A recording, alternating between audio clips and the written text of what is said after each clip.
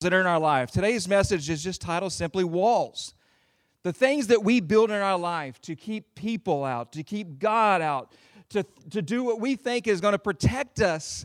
And sometimes we build these walls thinking they're going to protect us, and really they're keeping the vital things spiritually need to be in your life from getting in there. And you have the ability to either build those walls or to tear them down. And if you have trouble, guess who can help you tear them down? The Lord Jesus, right? Go with me to Nehemiah chapter 2, verse 17. So I'm going to talk about two different kinds of walls. To me, you've got walls that are God walls. They're the walls that God has built in your life. They have purpose. They have intent. They have a good role. They are meant to do something in your life. This story in Nehemiah gives us an example of a good, godly wall. One that you wouldn't want to tear down. In fact, you'd want to help build that wall, right? Because you ever pray and you ask for God, say, Lord, put a hedge of protection around these people, this family or whatever. We tend to say that. It's in there's a Bible verse that says that. But to me, I every time I pray that, I'm like, what good's a hedge, man? You can run through a hedge, but a wall, a good wall keeps the enemy out, right? A good wall keeps people at bay. For years and years, cities, if they were going to be fortified, had a wall around them.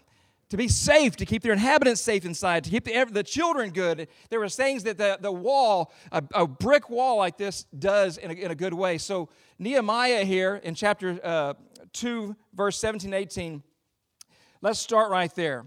So if you don't know, Nehemiah, the Israelites had been gone. They'd been banished out. They're wanting to go back to Israel. They're wanting to go back to Jerusalem. And Nehemiah, the man of God, starts getting in his prayer and praying to God and saying, Lord, we just make a way for us to get back. God starts answering his prayer, starts making things happen that just couldn't happen on their own, starts giving them favor with the leadership of where they were at, starts giving them the ability to communicate the need and to get the need answered. And his need to him was, my people need to go back to Jerusalem, the city of God, and rebuild the wall and get back behind that wall where we are safe, where God has destined us to be. So in chapter 2, verse 17, I should have worn my glasses. Okay. So verse 17 says, but now I said to them, you know very well what trouble we are in. Jerusalem lies in ruins, and its gates have been destroyed by fire. So a picture of walls destroyed, the gates in the walls destroyed. It says, let us rebuild the wall of Jerusalem and end this disgrace. It's a disgrace for God's walls in your life to be torn down. It's a disgrace. Because see, when people look at you and they don't see a wall of God, they see a crumbling heap of a mess. That is a disgrace on the man or woman of God. If they see you in your addiction, if they see you in your bondage, and you're not doing anything about it, you're a disgrace. And that's what they saw Jerusalem. They said, man, Jerusalem, the city of God, has become a disgrace because it doesn't look like it's supposed to. People need to look at me and you and say, that is a fortified wall. That is a fortified city. That is the house of God right there. Because you're the temple of the living God. If you're crumbling all over the place, which we tend to do, and I'm not saying you got to be perfect. I'm saying, what are you going to do about it today if you find that you're crumbling? Remain a disgrace or become what you're supposed to be? Because I hate people not getting to where they're supposed to be.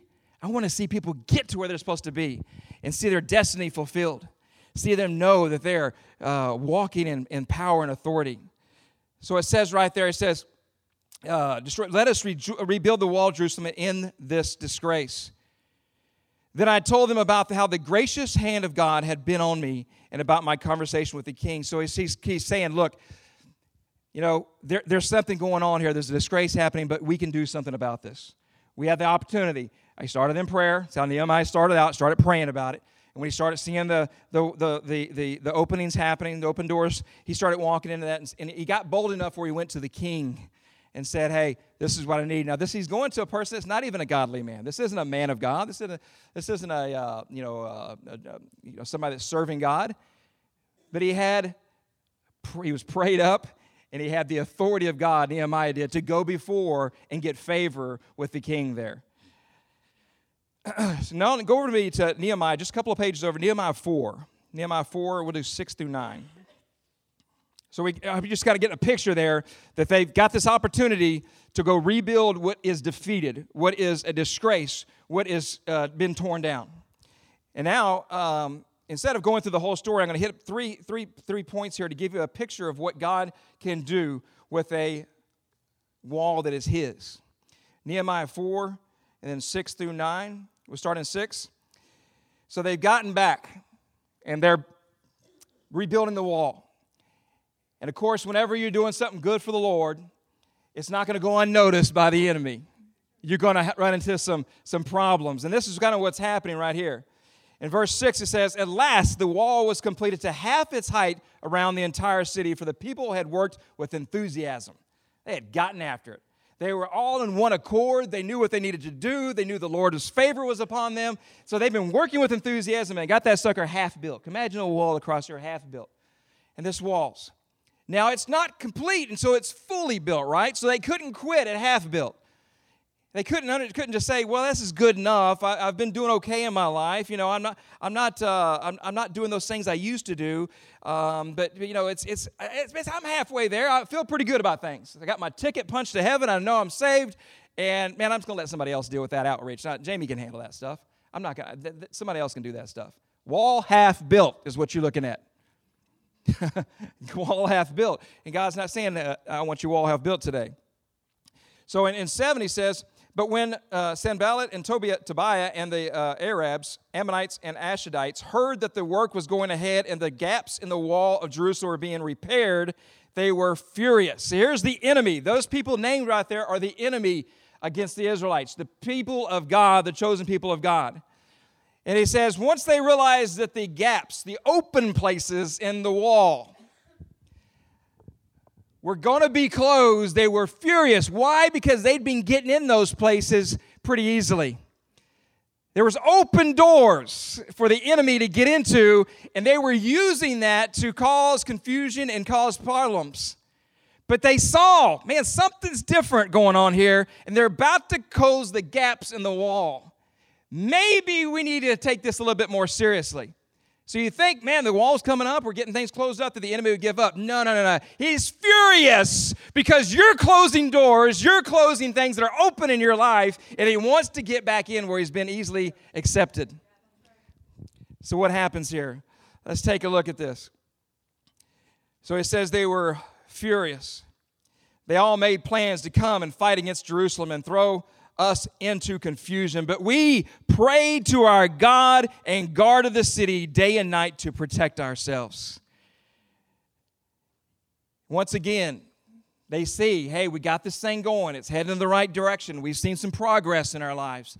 But yet the enemy is more mad now than it was when we started this thing. And so we've been praying and protecting ourselves, being diligent and watching out.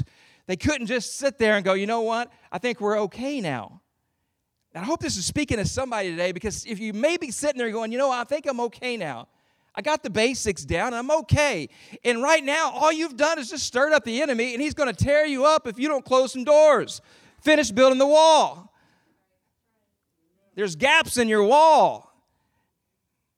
And all the enemy needs is a crack to get in there. Just a little bit. And trust me, he's not using a new route in. He's typically using the same old route that has worked for year in and year out against you, your weakness, your weakest point. And that's the point you need to be saying, Lord, I am weak here. Help me fortify and close this gap in my life so I won't have an open door that the enemy can come back in. Because I know that's what he keeps coming back at. That same old thing.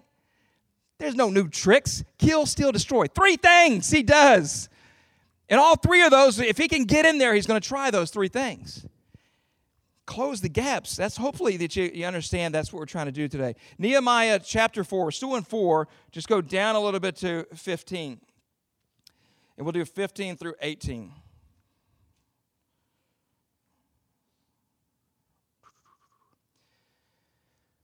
Okay, so verse 15. When our enemies heard that we knew of their plans and that God, and God had frustrated them. How did they know their plans and God frustrated them? Because they've been praying.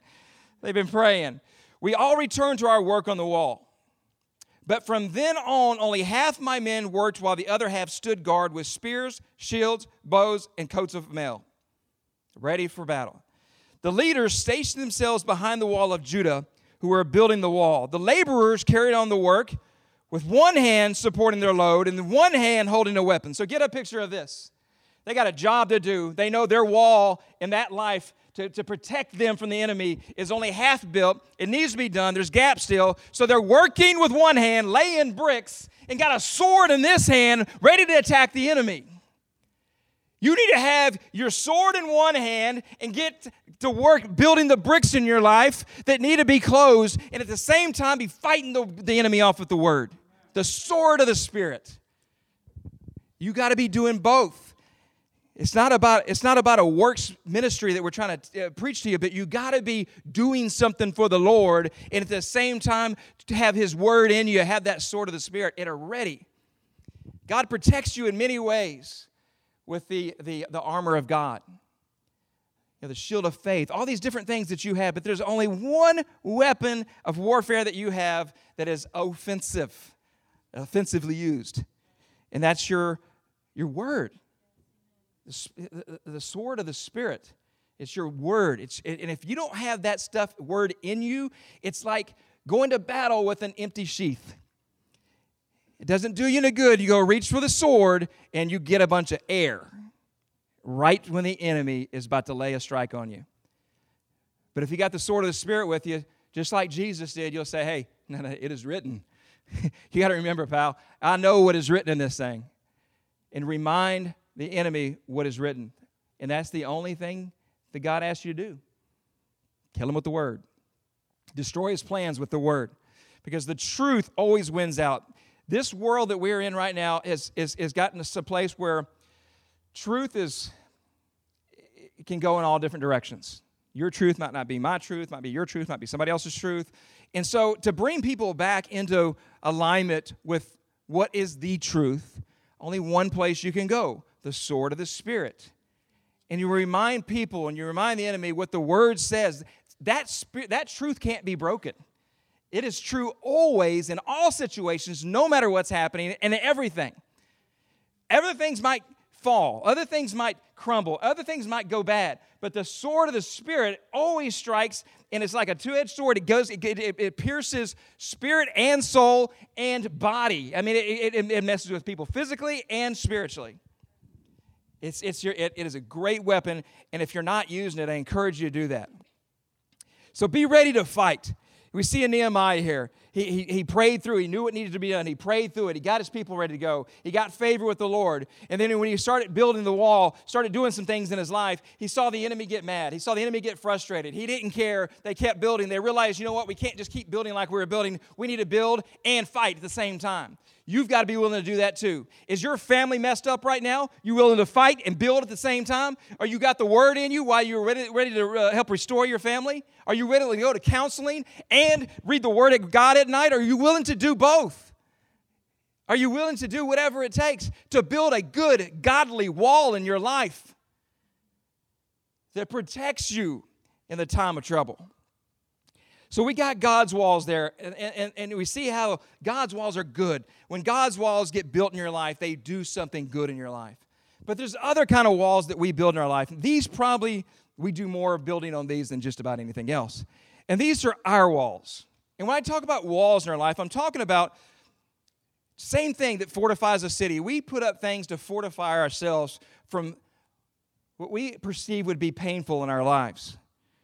See, we build our walls with stones, hardened hearts, made from our fear and guilt and hurt, our addictions, anxieties, worry, doubts, and every single thing that exalts its name above the name of the Lord. So we start stacking bricks. You ever seen a bricklayer work, and they get one, and they put the mortar on there, slap, and they go down the line. And that's kind of the way I see us doing. We lay a brick of fear down. We lay a brick of anxiety down. We lay a brick of worry down. We lay a brick of no faith down. We lay a brick of addiction down. We start building this wall. Why? Because we want to keep people out from seeing what's really going on inside of us. And if I build enough wall, they won't be able to see it, and they'll think I'm okay because all walls are good, right? They all protect you, right? No, but in this case, it ain't God doing the building. It's you doing the building, and it's not good. It's not according to His plans because we build with stones that are ungodly. God builds with stones that are godly, that are anointed, that are purposeful. And we build these things because we just don't want people really to see who we are, to see what's going on. Because that fear comes in us and said, man, God, those people at church, if they knew how I was living the rest of the week, they probably wouldn't even want me to show up. They'd probably reject me. Or sometimes people won't even show up at a church because they're afraid they got to get things right in their life first. Man, I'll be faithful. Let me quit smoking first. Let me quit doing this or that. Let me get to a place where I'm good with the Lord, then I'll start showing up to church. You'll never get there on your own. See, what you're trying to do is build that wall on your own again. But if you let the Lord build that wall, He'll say, come on, son, daughter, come on in and get what you need. Because you're only going to get there with the power of the Lord, with the Holy Spirit empowering you. We've been hearing this for 4 weeks now about the power of the Holy Spirit. And there's nothing special about these 4 walls. But what's special is the people sitting in here. These are all temples of the Holy Spirit, temples of the living God sitting right here. So if I get around a bunch of temples of the Holy Spirit, guess what? I'm going to be deep in the Spirit. And that's why I come to church on Sunday, because I'm getting around some believers. They're going to encourage me. They're going to lift me up, even when they're not meaning to, because they're singing next to me. They're praising next to me. They're praying good. They're giving a good word. Whatever it may be, I'm getting something that I needed before I left. And I'm leaving differently because I've been around the people of God. He says, do not forsake the gathering of the elect. Do not give up on going to church. There's days when you feel like, man, I don't want to get up and go build that wall. You know what? There's nobody going to get through that wall today. Get up. Those are the times when you definitely got to get up and get after it. You got to get out. You got to start building. Because we build our walls, like I said, to keep people out, to distance ourselves from others, really knowing who we are. We also build walls to keep God out. Because when we get hurt really bad, we tend to blame God. And when I talk to people about forgiveness, I always mention that don't forget about God. Well, I got to forgive God. He didn't do it. I can guarantee that some part of you blamed God in your hurt and your despair and your abuse and your addiction. Part of us says, why did you let this happen, Lord? If you're so good, Creator, why did this have to happen in my life? Why did I have to lose that person? Why did I have to go through that? Why did I have to endure cancer? Why did I got to do these things? And those are the things that we start to build a wall up. You know, like, you know what? I'll go to church, but I'm not letting them all the way in. I'll go listen to the word, but I'm not coming to the altar. I put another brick up there. You know what? I'm not going to pray today. I put another brick up there. You know what? Reading the Bible's okay, but I'm not. I don't need to read it every day. I put another brick up there. You see, every time I make an excuse, I'm adding a brick to the wall. Every time I tell God I don't really need Him, I'm adding a brick to the wall. Pretty soon, I got a wall. Guess what? That keeps God out. Not because He can't get through, because He's allowing you to have free will. And if you don't want Him in, He's not going to force His way in. God will break down every wall if you just ask Him. So if you've built a wall and it's not of God, to keep God out, to keep other people out, simply ask Him, Lord, tear down this wall. And He has plans for that. Let's look at one of these plans. You know, in Joshua, a lot of us know the story where Joshua comes out and he says, we need to get somewhere, and there's a wall there, and the enemy is there, and they have a plan. So go to Joshua 6:5. Joshua 6:5. Let's look at one of these walls that needed to come down. It had the enemy involved in it. This was not a godly wall. This is not one that God had built. This is one that the enemy had built. He got built up, and going to look at it as a wall in your life. Look at it this way. And there are certain things he said, hey, do this, and this wall will come crumbling down. And so I don't want to go through the whole story because it can really be in depth, but just one verse I'm going to look at here because it gives us the clue of what we need to do to get this walls torn down in our life. So in 6:5, he says, when you hear the priest blowing the horns, when you hear the priest give one long blast on the ram's horn, have all the people shout as loud as they can, then the walls of the town will collapse, and the people can charge straight into the town. What I see there is an example of allowing, see, he said, blow the horn, the music, the praise, shout out to the Lord. It was like an incredible amount of worship happening in 1 second. The horn starts going, the music starts going off, the people start shouting, and guess what? The walls start crumbling. Not because they had to lay one single hand on that wall. It wasn't a physical thing. What they're doing was a spiritual thing, and they were fighting the battle the way it should be fought by the power and Spirit of God, and all he said to do was horn, shout. And they did those two simple things, and the walls came crumbling down. They walked in to easy victory. They didn't have to fight and find a way to get over the wall, and many of them die in that process. They get victory, and none of them had to give up their lives. It's easier than you think if you just let the Lord do it. And he might be telling you to do a couple of things to get that wall to fall down. He might be telling you a couple of simple things, and you're thinking, there's no way that this two things are going to have happen. What was that? The story in the Bible about was it Naaman, or was it about they had leprosy? And told him, hey, go wash 7 times or whatever in the river. And he thought, that's ridiculous. I'm not going to do it. He didn't do it.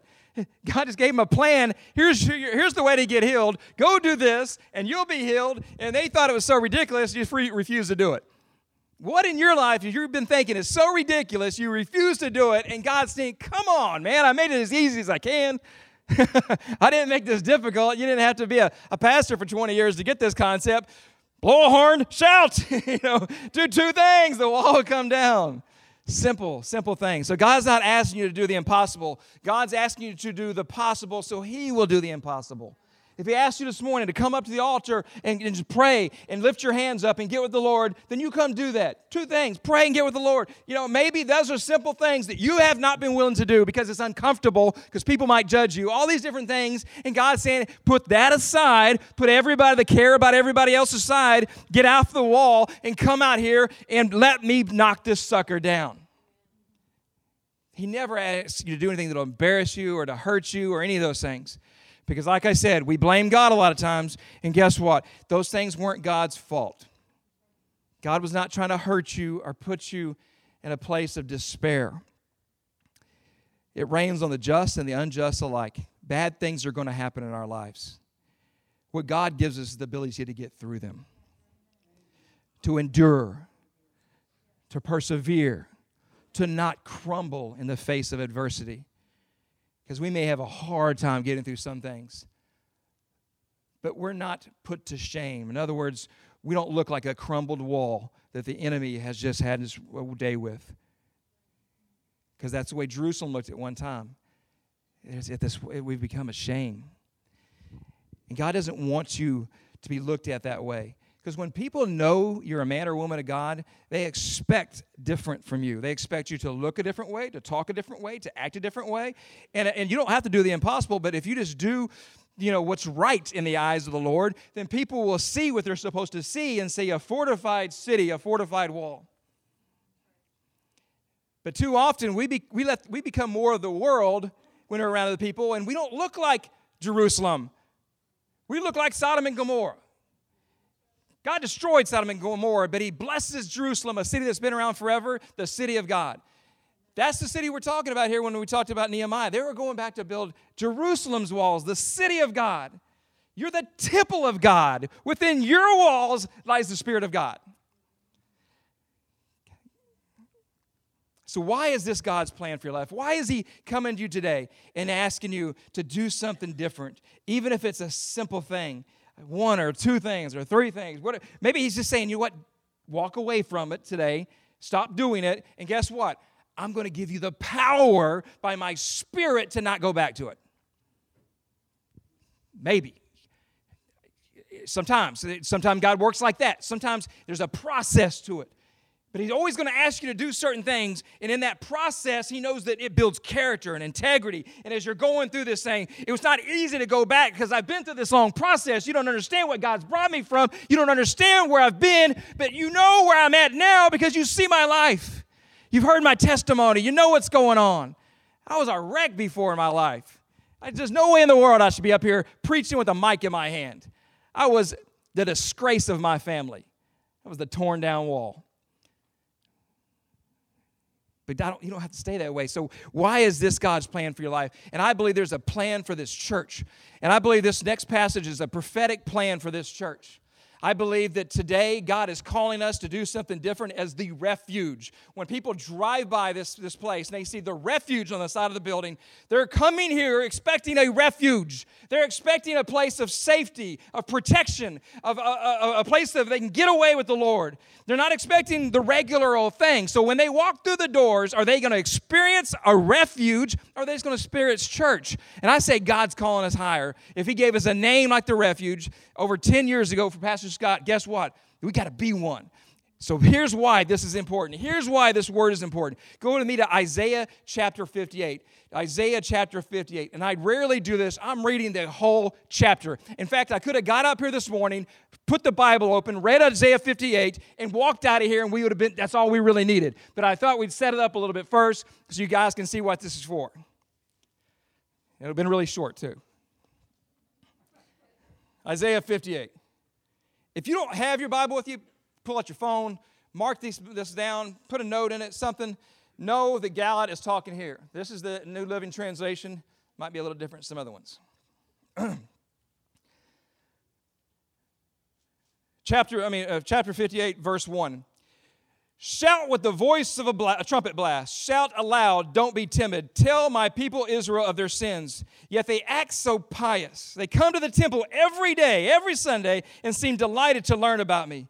They act like a righteous nation that would never abandon the laws of its God. They ask me to take action on their behalf, pretending they want to be near me. We have fasted before you, they say. Why aren't you impressed? We have been very hard on ourselves, and you don't even notice. I will tell you why, I respond. It's because you're fasting to please yourselves. Even while you fast, you keep oppressing your workers. What good is fasting when you keep on fighting and quarreling? This kind of fasting will never get you anywhere with me. You humble yourselves by going through the motions of penance, bowing your heads like reeds bending in the wind. You dress in burlap and cover yourself with ashes. Is this what you call fasting? Do you really think this will please the Lord? No, this is the kind of fasting I want. Here we go. Free those who are wrongly imprisoned. Lighten the burden of those who work for you. Let the oppressed go free and remove the chains that bind people. Share your food with the hungry and give shelter to the homeless. Give clothes to those who need them and do not hide from relations who need your help, relatives. Then your salvation will come to you like the dawn, and your wounds will quickly heal. Your godliness will lead you forward, and the glory of the Lord will protect you from behind. Then you will call. The Lord will answer, yes, I am here. He will quickly reply. Remove the heavy yoke of oppressions. Stop pointing your fingers and spreading vicious rumors. Feed the hungry and help those in trouble. Then your light will shine out from the darkness, and the darkness around you will be as bright as noon. The Lord will guide you continually, giving you water when you are dry and restoring your strength. You will be like a well-watered garden, like an ever-flowing spring. Some of you will rebuild the desert ruins of your cities. Here we go. Here's it connecting in. Then you will be known as rebuilder of the walls and restorer of homes. Restorer of homes. Keep the Sabbath day holy. Don't pursue your own interests on that day, but enjoy the Sabbath and speak of it with delight as the Lord's holy day. Honor the Sabbath in everything you do on that day, and don't follow your own desires to talk idly. Then the Lord will be your delight and will give you great honor and satisfy you with the inheritance I promised to your ancestor Jacob. I, the Lord, have spoken. You want a prophetic word? There you go. The Lord has spoken. I see that as the refuge. Let's stop doing this stuff. I stop acting like we're doing something good. Let's get out and do something good. I love what Jamie's doing, and I love that we got some plans. We got some opportunities to go out there and make a difference in our community. And when you wear that shirt that says refuge on it, they're just not seeing a church. They're seeing, man, there's that place that helps people. There's that place that, man, if you're really in trouble, you go to the refuge. If you really need some help, you're down on your luck, you better go to the refuge and see those folks because they take care of you every single time. That's what I want to be. That's what I want our church to be. That's what God has put on my heart. And you see all the favor in this verse of what happens. When you do this, God's favor and delight will be on you. And you'll look differently. You won't be walking in shame. You'll be walking proudly as men and women of God, with knowing that authority, humbly but proudly. And you will be different. You'll be that fortified city. You'll be like Jerusalem. The presence of God, the literal presence of God will be on you. And everywhere you go, things will change because the presence will be so strong on you. Do you understand when you have that and you go into an environment, it talked about light and dark there, right? When you go into a dark environment, when the Spirit of God is so bright on you, the darkness literally flees. It's like walking into a dark room, flicking on the light switch. Guess what? Boom, light happens instantly, and the darkness is no longer there, right? It's the same way spiritually. When you walk into a room of darkness and you bring the light of God in there, the darkness flees. The Bible says that. The darkness must flee. Now, use wisdom and don't go to places you shouldn't be going until you're ready. Take somebody with you. I'm not saying that, but spiritually, that's what happens. When somebody walks through those front doors and comes in through the sanctuary door, and if they've got a spirit of darkness on them, of a depression, of whatever's going on, that thing should fall off as soon as they hit that door. That's what I'm believing for. That's a refuge to me. They said, man, I don't know what was happening to me, but I came through those doors. I came into the refuge, and things felt differently. Now, they're going to have to do some stuff to keep that when they walk out, right? You can't just say, no, well, okay, I'm good, and walk out, and you're okay. No, you have to do some stuff. God's going to ask you to do a few things. Maybe shout a horn, blow a horn, or go walk around a wall 7 times. You're like, that sounds crazy. Just keep walking and shouting. The wall's going to come down. So that is God's plan. And I believe it's a good plan, and I'm excited to see God do something in our lives. I think that we've seen something switching and changing. I wasn't here last week, and I wish I would have been, because I heard it was just an incredible service, that it was incredible worship, and I missed it. Emery's, all kinds of stuff going on with her, but I had to miss it. Just stay home and take care of my daughter. And I heard it was good. So, you know what? We got to keep this thing going. Once the ball starts rolling, the kingdom of God is a forward momentum kingdom. Do you understand that? That it's not an idle kingdom.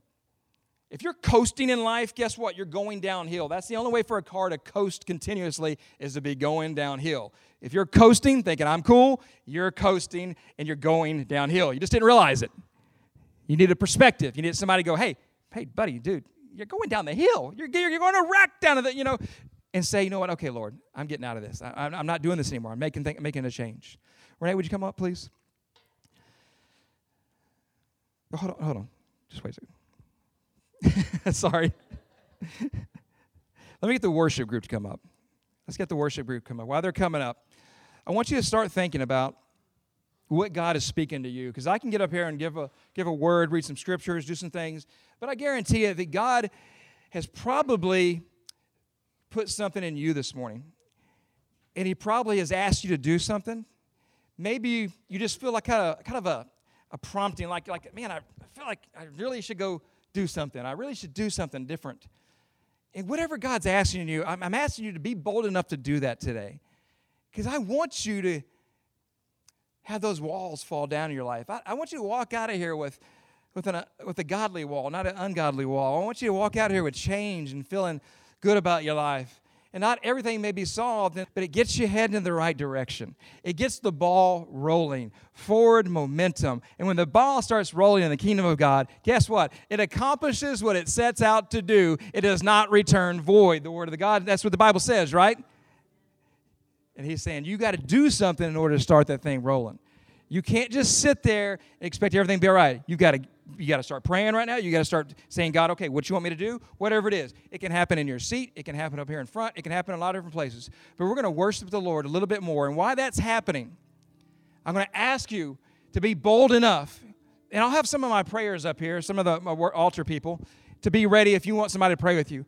But if you just need to get along with the Lord and come up to the front, it's not just a stage. We consider this the altar and stuff. We consider this a sacred place up here.